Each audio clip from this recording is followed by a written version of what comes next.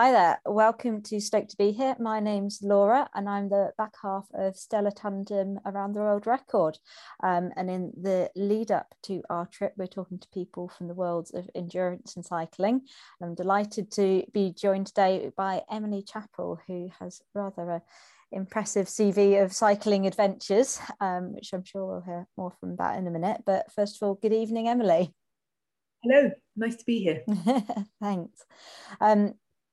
So admittedly, you're partly at fault for all of this, because we went to a talk in Buxton where you were joined by the rather wonderful Jenny Graham, who told us all about her round the world record. She's the female record holder, and you were there as well talking about your adventures. So you had a part to play in the initiation of this madness, shall we say. So I wanted to kind of thank you for that first of all, and it was linked to your two books which are out as well, which have been kind of instrumental in our planning too. But first of all, can we just start at the very, very beginning? How did it all come about? How did you end up on a bicycle? Oh, well, it wasn't a promising beginning. I wasn't a sporty kid or anything. I got into cycling when I was, I guess, in my mid-20s. I'd just finished university, moved to London, and I didn't really have enough work, and London was far too big. It was all just awful. And somehow I decided I wanted to get into cycling just so that I could get around. And I think maybe so that I could have something that was mine, because London, I had no control over it whatsoever, really. It was too much for me.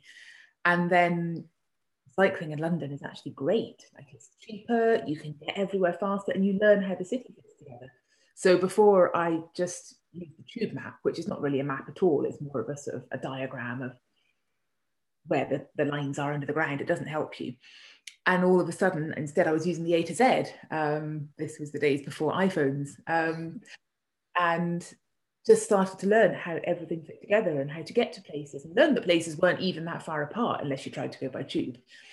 And this sense of sort of, I don't know, colouring in the map, I guess, has stayed with me. Like now, when I ride around, I'm constantly finding new places and finding out how they relate to the places I already know. And even in areas that I know very well or have visited a lot, there's always so much more to discover. And I love the fact that, you know, if I had to ride to, I don't know, pick a city anywhere in England, I reckon I could probably get there without consulting a map if I really had to.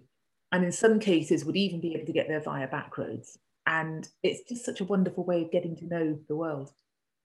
Yeah, that's amazing. And I've certainly, since I've started doing more long distance, more Audax riding, my geography has improved dramatically around the UK. It's a funny thing, isn't it? When you speak to some people, they don't even know where the main cities are in relation to each other, and suddenly you start to learn about very obscure towns and villages and the routes to them. So that was obviously the very beginning. How did it escalate from that into kind of, from what was kind of a more to do with your work, with careering and everything, and kind of a means to an end? How did it become more of a hobby, or almost a way of life, I'd say? Well, I got into it really fast. So I think it was partly because I happened to meet quite early on people who were doing big rides at Audaxes. And also, it came at a time in my life where I was looking for a thing. I think, you know, if it hadn't been cycling, it would have been Class A drugs or something. Maybe not that, but Yeah. I needed a big thing in my life, and cycling came along at the right moment. So I got obsessed really quickly and started doing big rides quite early on. And then after a couple of years, in tandem with a global recession, I ended up becoming a cycle courier because I simply could not get any other job. But that was actually the best thing that ever happened to me, really, because I'd always wanted to do that, because obviously cycle couriers are like the coolest people in the world. But I probably wouldn't have got around to it if I'd found a real job. And it turned out to be, I mean, definitely hands down the best job I've ever done, even including all the bad bits. And that meant that I got used to riding, you know, 50 hours a week in all weathers. You get very tough very quickly, you get very fit and extremely tired all the time. I ate just unbelievable amounts. I really, really miss how much I could eat. That was good. and, you know, slept very well all the time as well. And that's just, what a great way to live life. You know, once you're outside of the time, you're eating well and you're hungry and you have an appetite and good food and you're sleeping very well. I mean, you can't not be quite happy and healthy at that point. Yeah, so that was the next thing. And then after careering, I had to find other ways of being on the bike for 50 hours a week. And so I turned to long distance touring. And then, because I tend to escalate things, I got into long distance racing. Yes, so yeah, I mean, it's really interesting because it sounds like the couriering's got a lot of parallels with long distance racing, apart from maybe the sleep aspect of it, which I think is the one thing that is dramatically different between the two. But it almost seemed before you got into the racing so seriously, you went off and did some fairly epic tours, not necessarily circumferentially around the world, but to a lot of kind of very different, very interesting places. And what instigated that, or what made you kind of take that step further? I mean, there's lots of people that will go, you know, and ride across the States and things like that, but some of the places you went to were certainly off the beaten track. Well, it was an idea that sort of fell into place gradually. So I think a couple of years into careering, I had another secret job on the side. So I'd actually started to save a bit of money, which had not happened to me before. And I started to think maybe I should do an amazing bike tour, like do the west coast of the US, because that would be amazing. And I really wanted to go and do the Karakoram Highway. So I was planning these sort of what I thought were big trips. And hadn't really put any dates in the calendar, but was sort of thinking, I'd like to do that. I wonder if I could do that. And then there was one fateful summer where there were a few different things that happened. Like there were a couple of books I read that gave me ideas. And there was one day I went into my local bike shop on the way home because my bike had broken, which often happened. And I was moaning about, you know, I'd snapped a gear cable or something, and I was complaining that my bike was always stupid bike, it was always breaking. And one of the mechanics said, well, you do know you ride about 300 miles a week, of course your bike's going to break all the time. And I just had this brief moment where I imagined all the distance I rode every week and thought, well, I've been doing this for 2-3 years now, so that many weeks, that's thousands and thousands of miles. I hadn't really thought about it, and I imagined this as kind of a wiggly line drawn through London, because I mean, it would just be a very wiggly line, like a ball of wool. I was in central London all the time on the same roads. And I thought, wow, I wonder how many times that line could stretch around the world, and this little light bulb appeared above my head. That, I think, was one of the big moments where I thought, you know what, I could just cycle around the world.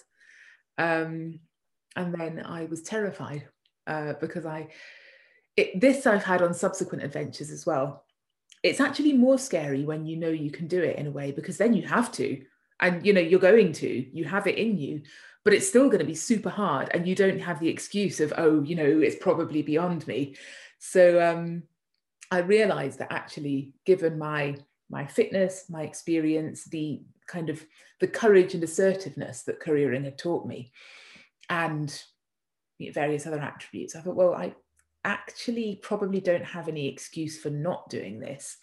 But at the same time, I was terrified. And I felt like I knew absolutely nothing about anything, like even cycling through France, and I speak French. The thought of it was just terrifying. So I was scared for a whole year before I left. So how did you go about planning for all of these journeys? And I mean, did you do much preparation, or was it just a case of you just went out there and kind of winged it and planned on the road?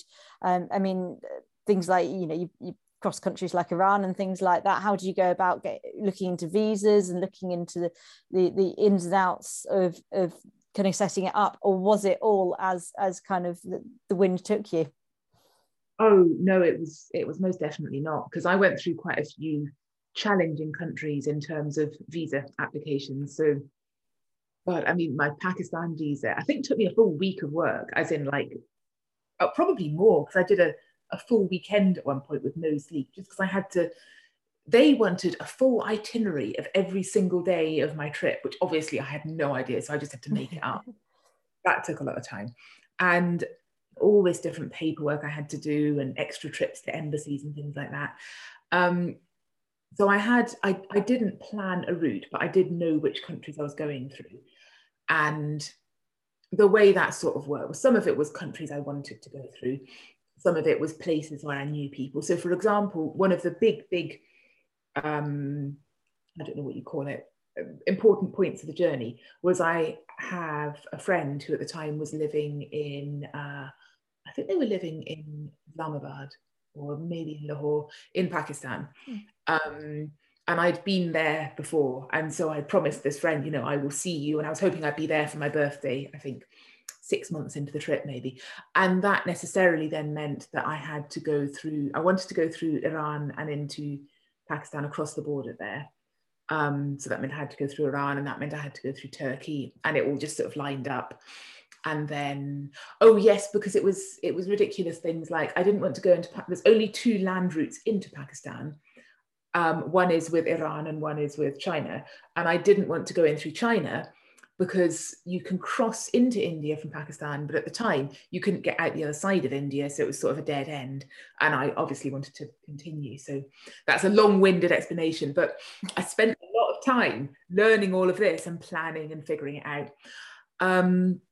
But then there were big areas of the trip that were just totally blank. So for example, Europe, I didn't make a plan at all, really. I had a few friends just in a couple of countries along the way, but big chunks where I didn't know anyone. And so I drew lines between friends, and, you know, I'd know which friend I was aiming for next, or just which city where I would stay in a hostel and wash my kit and things. And in between, it was just camping wherever. And knew that I think I planned to get to Istanbul by a certain time. And in between those kind of enormous coordinates, I would just make it up. And that was always the best bit, because in my experience, almost all the time when I'm on the bike, the best places I find and the best memories I have are the things that were not planned in advance. Like, one of the best countries in the world, as far as I'm concerned, is Slovenia. And I went there because I stayed with a friend in Germany, and she said, oh, well, my parents live in Slovenia, they'd love to meet you. And I thought, great, free food. And went through Slovenia. And I am ashamed to admit, I could not have put it on the map before I visited. And now it's one of my favorite places. I go there whenever I get the chance, which is not often enough. And most of the Balkans actually was unknown to me before, and now one of my favorite places to cycle. So I think, in answer to the question, the planning was the important bit. I planned quite carefully, and things like, you know, a lot of places like Europe, the places I went, you can just ride through and do what you want. But there are countries where, you know, the rules are different, or the safety levels are different, or anything like that. And you do have to do your homework. So I mostly got that right. There were a few things. And I was also, like, building the bike was an incredibly stressful and time-consuming thing, because I decided to build it myself from scratch. A friend built the frame and I put it together. And I didn't really know what I was doing. And I made the mistake of asking every single mechanic I knew for their opinion, which meant about 95 different opinions, which did not help with every single decision. So that was stressful. Yeah, so yeah, kind of a lot of work went into it, but yes, it sounds like you kind of got the best of both worlds, having that kind of bit of flexibility there. And some of these countries, I think in the Western world, certainly we've got a lot of preconceptions about, but was there anywhere particularly that was kind of challenging to ride through, you know, in terms of culture or just logistics, or was there somewhere that was particularly, you know, surprising in that respect? What kind of differences did you see, or challenges did you face? I'm wondering, I mean, the worst driving I experienced was in London on day 3. Mm-hmm. Yeah, I can believe that. Off my bike by someone. Thankfully, it's not very serious. And I don't know, in terms of cultural differences and things, like when I was on the trip, everybody really wanted to talk to me about how I would find going through Islamic countries and how oppressive they are to women and all the rest of it. And I actually already knew it would not be as bad as the horror stories, because I'd spent time in Pakistan, and I don't know, I'd also met a lot of cyclists coming the other way. So in Istanbul, I met a lot of other people, because it's kind of like, it's the hourglass where people spread out across Asia and Europe, but they all go through Istanbul. So that's where you meet a lot of cyclists. And I met people who'd come through Iran, and they said, don't listen to any of the rumors. Iran is the best place in the world. You'll have an amazing time. Everyone is friendly. And they really were. And the cultural difference between Iran and us is really that, like, Iranian culture is based on openness, friendliness, and hospitality. And our culture is based on reserve and suspicion. So it was an amazing place to travel. And yes, you know, they have a fairly oppressive Islamic government, but the people themselves are very, very different from the government. And, you know, there were varying levels of religious belief and devotion. There were a lot of people who were very, very anti-religion, and everybody has to wear, well, all the women have to wear headscarves, and that's just the law. So it sort of ceases to mean anything, really, because I think a lot of people have this problem in Iran. They're like, well, I really am religious and I don't get to show it because everybody's wearing hijab. So it was, yeah, as soon as you were there, it sort of ceased to be an issue most of the time. And I mean, Pakistan was the same. I always struggle to say, well, I can't say which one was better. It was equally friendly. I found China difficult, mostly because of the language difference rather than the culture, because I couldn't communicate at all, except in the most basic way, by showing people via sign language that I wanted to eat or sleep. And it was fine. And I was sort of amazed that it's possible for a person to travel solo across an entire country. I mean, an entire, I don't know, it's not a subcontinent, but I mean, it's massive. It's huge, yeah. And I didn't speak a word of the language, and I couldn't read a word of the script, and I made it. And it's amazing that you can do that pretty much without language. However, when I took a month and went to Hong Kong to, I had to get another visa, and I ended up spending a month in Hong Kong. And when I got there, because Hong Kong was a British colony, and is still very, very English. There's English signs everywhere. Loads of people speak English. There's loads of sort of expats. And, you know, someone bought me a pint of beer at one point, and I had a massive flashback. And I got massively homesick there. And I think I suddenly realized that I had been really, really alienated in China, because I was surviving in a very basic sense, but I had no engagement with anyone. I couldn't have a conversation. I couldn't explain to anyone how I felt or find out about them or anything like that. And that, I think, was quite difficult for me. I think it was, and it was my fault. You know, I should have tried to learn more Chinese. It's a difficult language, but people learn it, and I should have perhaps spent a bit more time on that. So that was one of the biggest challenges, I think. Yeah, and it's similar to what I've kind of heard from other stories and things like that, that China is an amazing place to visit, but it's kind of that other step up culturally. And equally, yeah, I'm quite disappointed that it doesn't look like we'll be going through Iran or Pakistan, because they seem to have a wonderful reputation among cycle tourists, but maybe one for the bucket list one day. And then you've obviously had a kind of a very wide range of experience. Are there any countries that you still haven't been to yet that you'd like to? I know the situation recently has not been good for long distance travel, but is there anywhere still on your bucket list?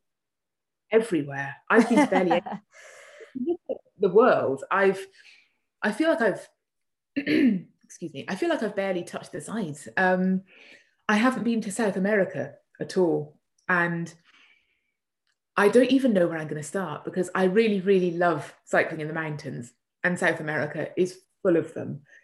And I mean, I can't even just go there and ride the length of it. I need to go there and ride around in circles in every different country and climb all the mountain passes. And that's going to take me a lot of time. So I don't know when that's going to happen, but at some point I need to go and do some serious exploring there, because it just looks like it's going to, in fact, I can't believe I haven't been there yet. And where else? I mean, I also haven't visited most of Central Asia, or the Central Asian countries. I've sort of traveled through the Karakoram and Pakistan and Western China, but all of the other stands are as yet unknown to me. And I gather they also have good mountains. So you may be sensing a theme here. I think those those areas specifically are kind of the next big ones I would like to see. But everywhere really. And now at the stage where I want to go back to all the places that I visited before. Yeah, the list is endless essentially, isn't it? I don't think if you've got those kind of that kind of wonder bug and those kind of itchy feet, I don't think you can ever really satisfy that need to go out and see everything. So just obviously you say you built your bike yourself and you were self-supported camping along the way. You came across a range of different climates as well, from it must have been fairly hot in around Pakistan, places like that, to you've also toured in Alaska too, where it was severely cold. So what kind of setup did you have? What kind of kit did you have? How do you kind of combat, I suppose, particularly the cold extremes of temperature? And to Joe Bloggs on the street, you think, how on earth can you survive in a tent in those temperatures? Well, to be honest, for a long time, the coldest temperature I experienced was in Iran. I hit mine there because it was winter when I went through. I was in Turkey and Iran sort of over the winter. In fact, this time 10 years ago, I was on my way there. And Eastern Turkey and Western Iran, in fact, all of Iran is very high up. It's like almost the whole country is a plateau. So it's much higher up. A lot of it's flat, but it's high. And then the western area of Iran and the eastern area of Turkey are very, very mountainous. And so it just gets really, really cold. It's also quite far inland. So I knew eastern Turkey would be bad. And then I think I'd assumed that I'd go into Iran and kind of ride downhill and spring would come. And it did a bit. And then I went back up again and it got so cold. And I was prepared, but I was not well prepared because I just hadn't experienced this before and I didn't really know what to do. So I had been quite frightened, and so I'd asked a lot of people's advice, and I roughly figured out what I needed to do to stay alive. But also made really stupid mistakes. I was wearing normal cycling shoes. I was wearing like the Siddies that I used to courier in London, with an extra pair of socks and I think a pair of overshoes. And so my feet were really painfully cold all the time, including at night. And one of the things I've since learned is that the extra pair of socks, or indeed the 5 pairs of socks that I slept in, were a mistake because you need to have fewer, bigger, looser layers to trap the air. If you have a lot of layers packed in, you won't be trapping air to trap warmth, and also you'll be compressing your blood vessels, so you'll get colder. So stupid mistakes like that. I didn't have a full-length sleeping mat, so another reason my feet were cold because they were resting on the ground. I mean, my gloves, I still got the gloves that I wore. I got a pair in an outdoor shop in Bulgaria, and they were all right, but I mean, my hands were always cold and my water bottles froze, which meant I dehydrated, and that was a problem.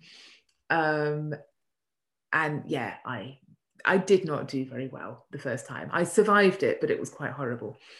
And then a couple of years later, having actually really bizarrely, I think, we've all heard of Type 2 fun. I'd really enjoyed the time in Turkey and Iran, and in Japan there was a bit of winter as well, and decided I wanted to do a bit more of this. So I went to ride from Anchorage to Seattle in winter, which was another magnitude of coldness because there it gets to -40 for long lengths of time and it's very underpopulated. So I'd be on a road, but there wouldn't be very many people along this road and there wouldn't be places to stay, and I would just be in my tent at -40 quite a lot.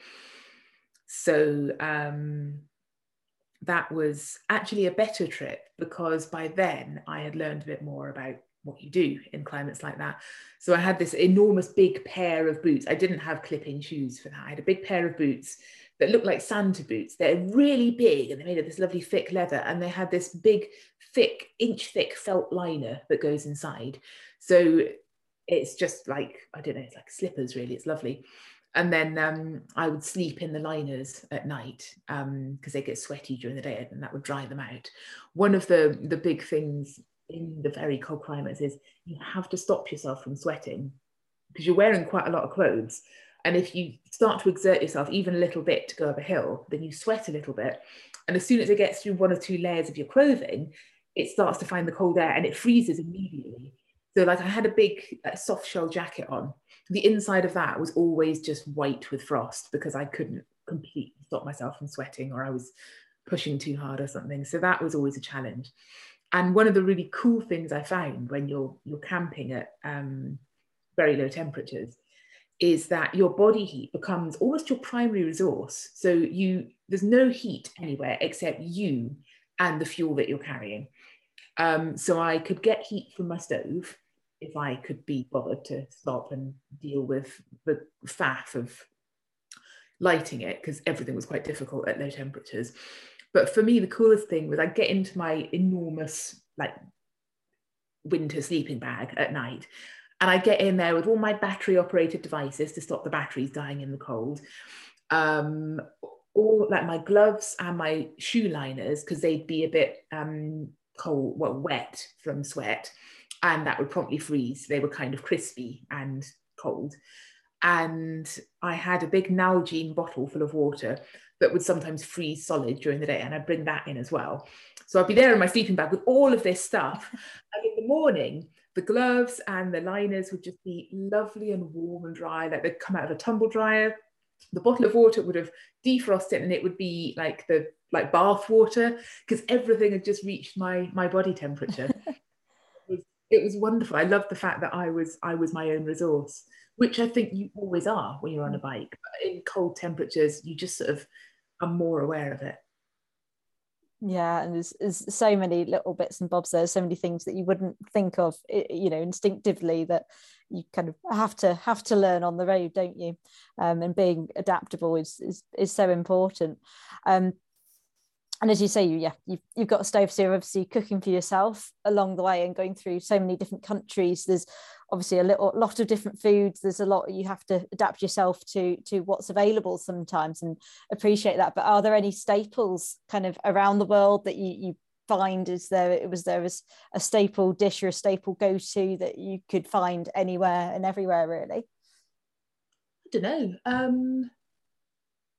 I was going to say bread's a pretty good staple, but I think further east, like once I got into China, there wasn't really very much bread.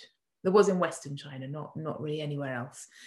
No, it does vary. I mean, the main sort of dietary requirement was just lots and lots and lots. And I'm honestly quite lazy. So in each country, I'll quite quickly figure out which sort of biscuits I like best and which sort of soup or noodles I like best, and just get that every single time and eat that every day. So in Europe, I lived off bread and Nutella for breakfast. I think bread and cheese and tomatoes and sometimes ham or something for lunch, and then usually some sort of soup for dinner.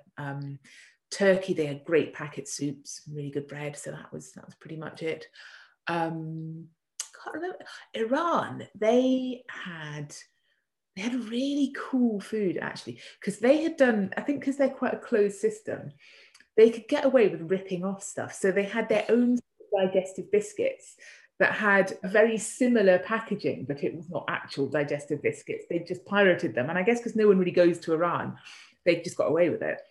And they had these, I think, baked beans that were way, way better than baked beans I'd eaten anywhere else. Yeah. And they had these sort of tins of cooked aubergine, which were unbelievably good. And I can't remember what it was about them, but they were great. And then some places it was also very, very cheap to just stop and eat by the side of the road. So that was what I did a fair bit. I wasn't the most frugal tourer. I was pretty feral, but I wasn't above occasionally stopping and having a kebab or whatever there was available. And Japan, actually, I ate very well. I mostly ate out supermarkets there because it was more expensive to eat out. But I think it was winter, and every day I would have this enormous pot of miso soup that I'd make, and I'd chop up pumpkin and put that in, and tofu and udon noodles, and that was kind of what I had every day. That was lovely. Yeah, you can't beat miso soup. It's so easy to do. But I think we're looking forward to sampling the cuisines around the world and all the different types of biscuits too, because there's a lot of junk food out there to get into.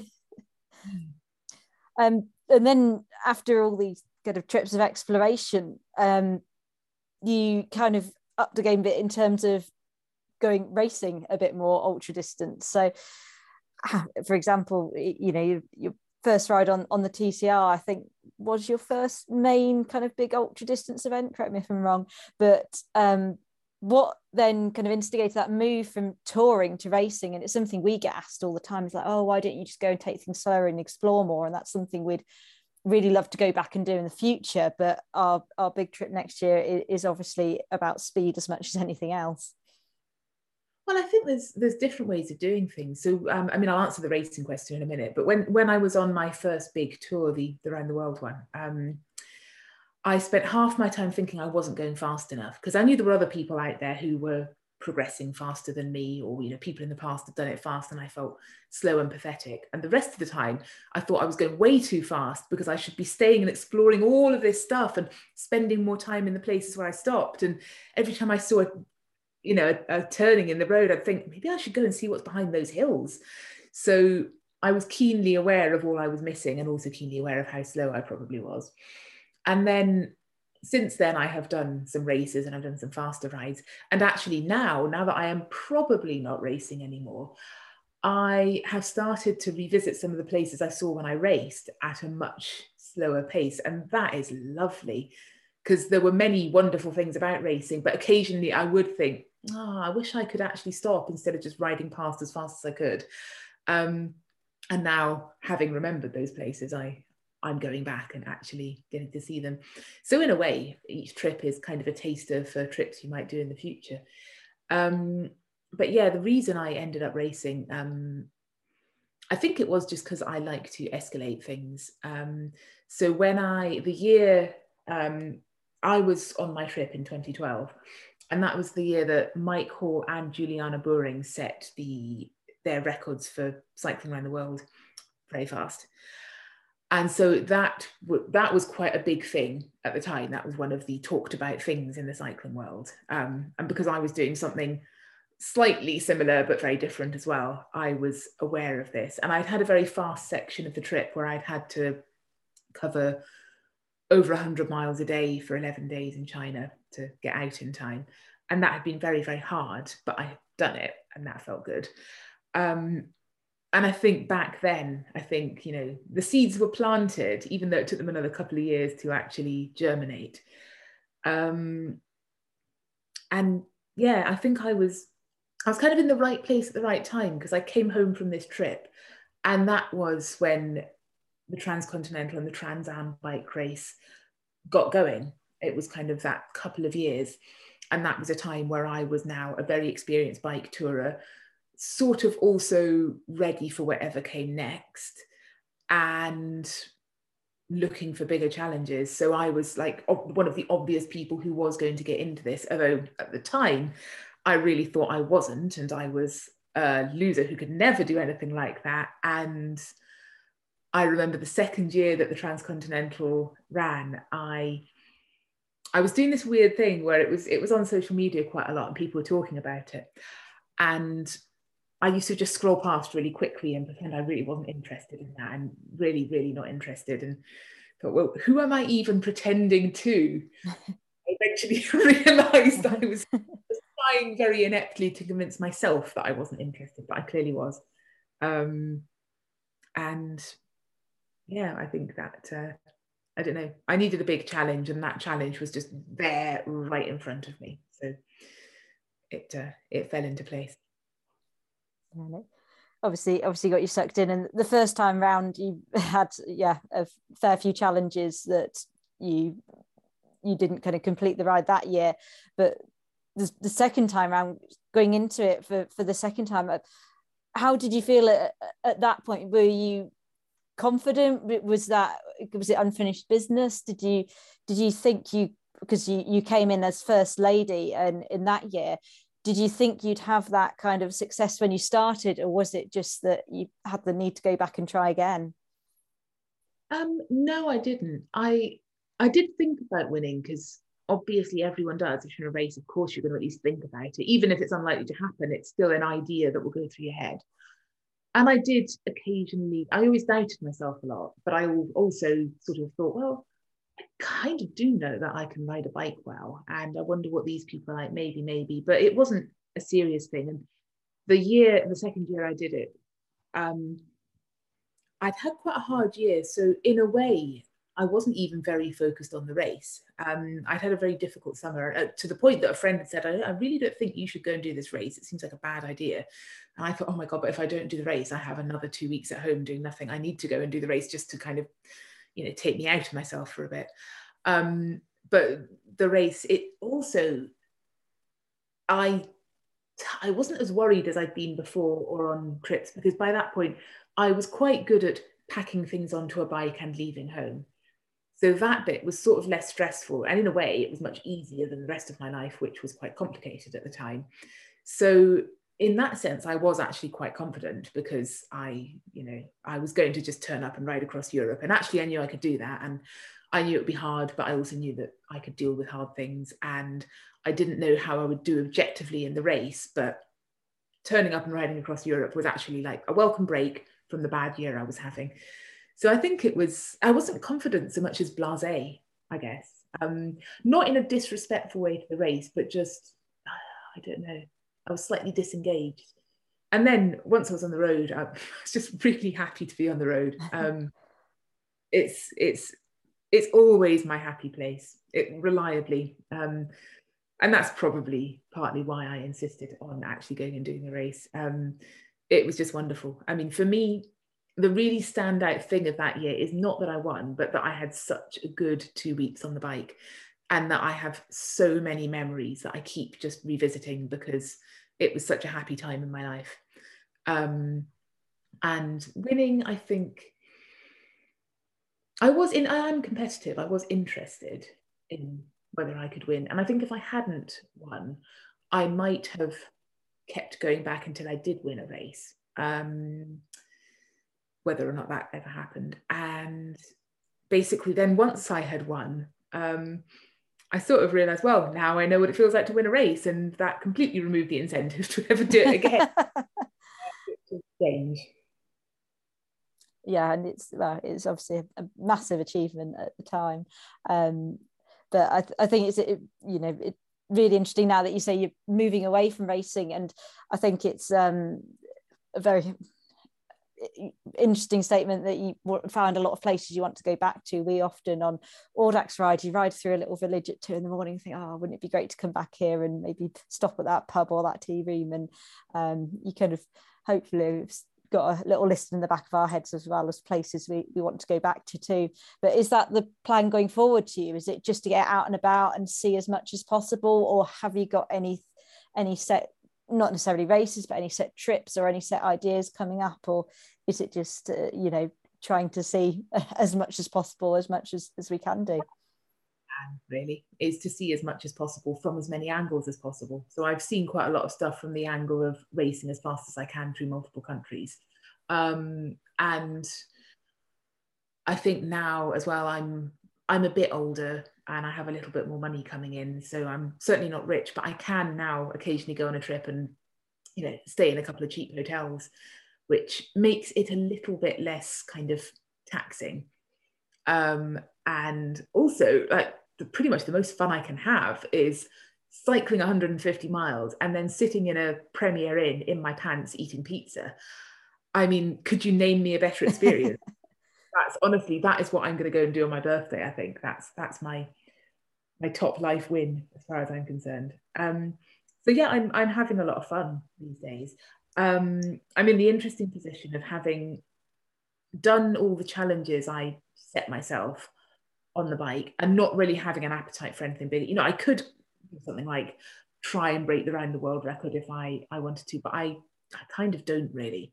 So I've run out of things to challenge myself with, which is a bizarre situation to be in, or perhaps the urge to challenge myself, because I mean there are always new challenges. I could get into a new discipline of cycling if I really wanted that. So now it doesn't really feed that part of me. It feeds the sort of having a really nice time, knowing this will make me happy, knowing I have a place to go, to give myself that feeling that I know I will get. So yeah, that is more or less what I'm doing. That said, I have plans.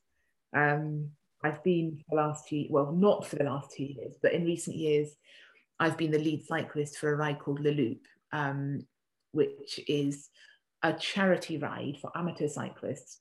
And the idea is we do every single stage of the Tour de France a week before the Tour, which when you think about it is just an astonishing thing for normal people to do. Because these are back-to-back 200-kilometer stages, and even the flat ones are not flat, and the mountainous ones could be 5,000 meters of climbing. And I mean, I am exhausted by the end of it. And the riders, I don't know how they get through it.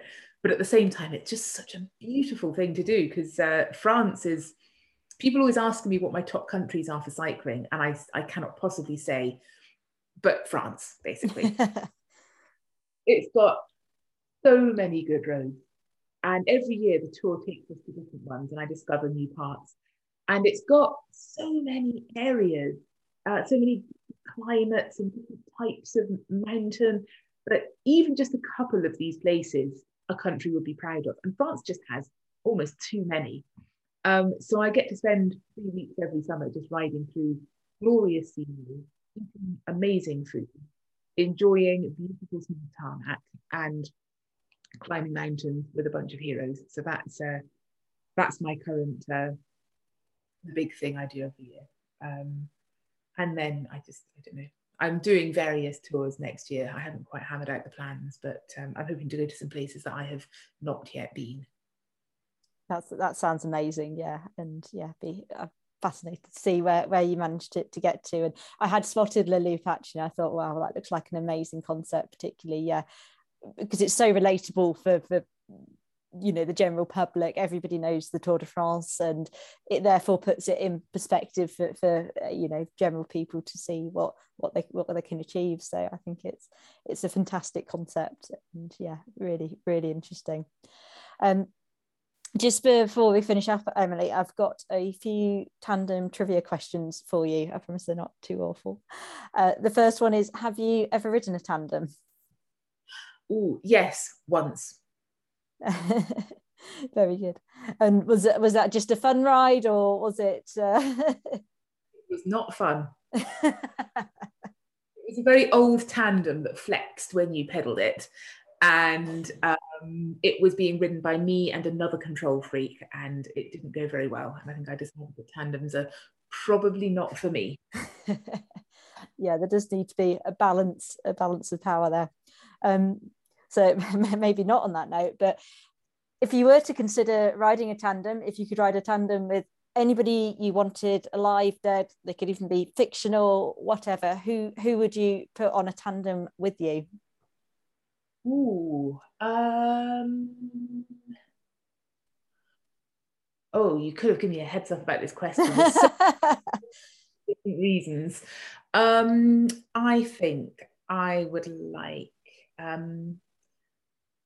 I'm going to suggest two. I think probably the first one would be my sister, because she's very strong, and so she would probably do most of the work. And the second one, I think, would be Federico Bahamontes, because he was also a very slow descender.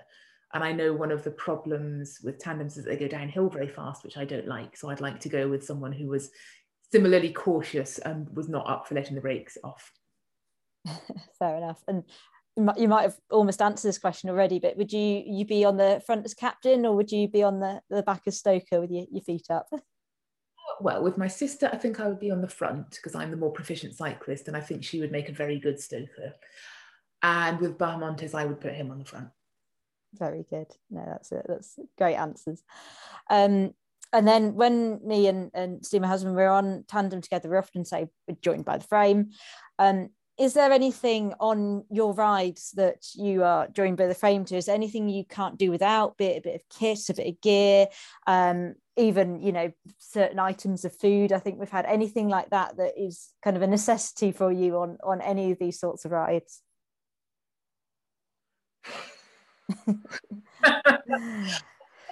Question as well, because when I'm on a bike packing trip, everything I'm carrying is essential, because if it wasn't, I would have left it at home. So it's quite hard to pick out one of the many essential things. I think at the moment, just because it's one of the last bits of kit I used, I would say I really like having a couple of Petzl Bindi head torches, because they're really tiny they're USB chargeable, very, very light, and they're great head torches. And, you know, they take up no space and they're super lightweight. They're much smaller than most head torches, but also they make really good backup bike lights. So I always have a couple in my pocket, and quite often I've been caught out and lost my lights or forgotten them or something. And they're really good. They've got a very strong red beam and a very bright white beam. And I think that's a great suggestion, actually. It's one of the things I found quite early on with night riding. I really struggle if I've not got a light on my helmet, because you've therefore just got if you've just got the light on the bike, you've just got the road in front of you, and it's quite easy to miss signs and directions. So having a head torch or a headlight makes a big difference. They're quite good for stringing up in the tent as well of the evening and creating a little bit of light for yourself too. So no, I think that's a very valid suggestion. And then last but not least, why should we ride around the world on a tandem and go for the world record? I guess because it's there and it will hopefully be a lot of fun. Yeah, that's fantastic. Thank you so much for your time, Emily. It's been great to chat to you, and as I say, you've been a big inspiration with all your feats. So yes, thank you for coming on, and all the best for the future. I can't wait to see what you get up to too. Good luck.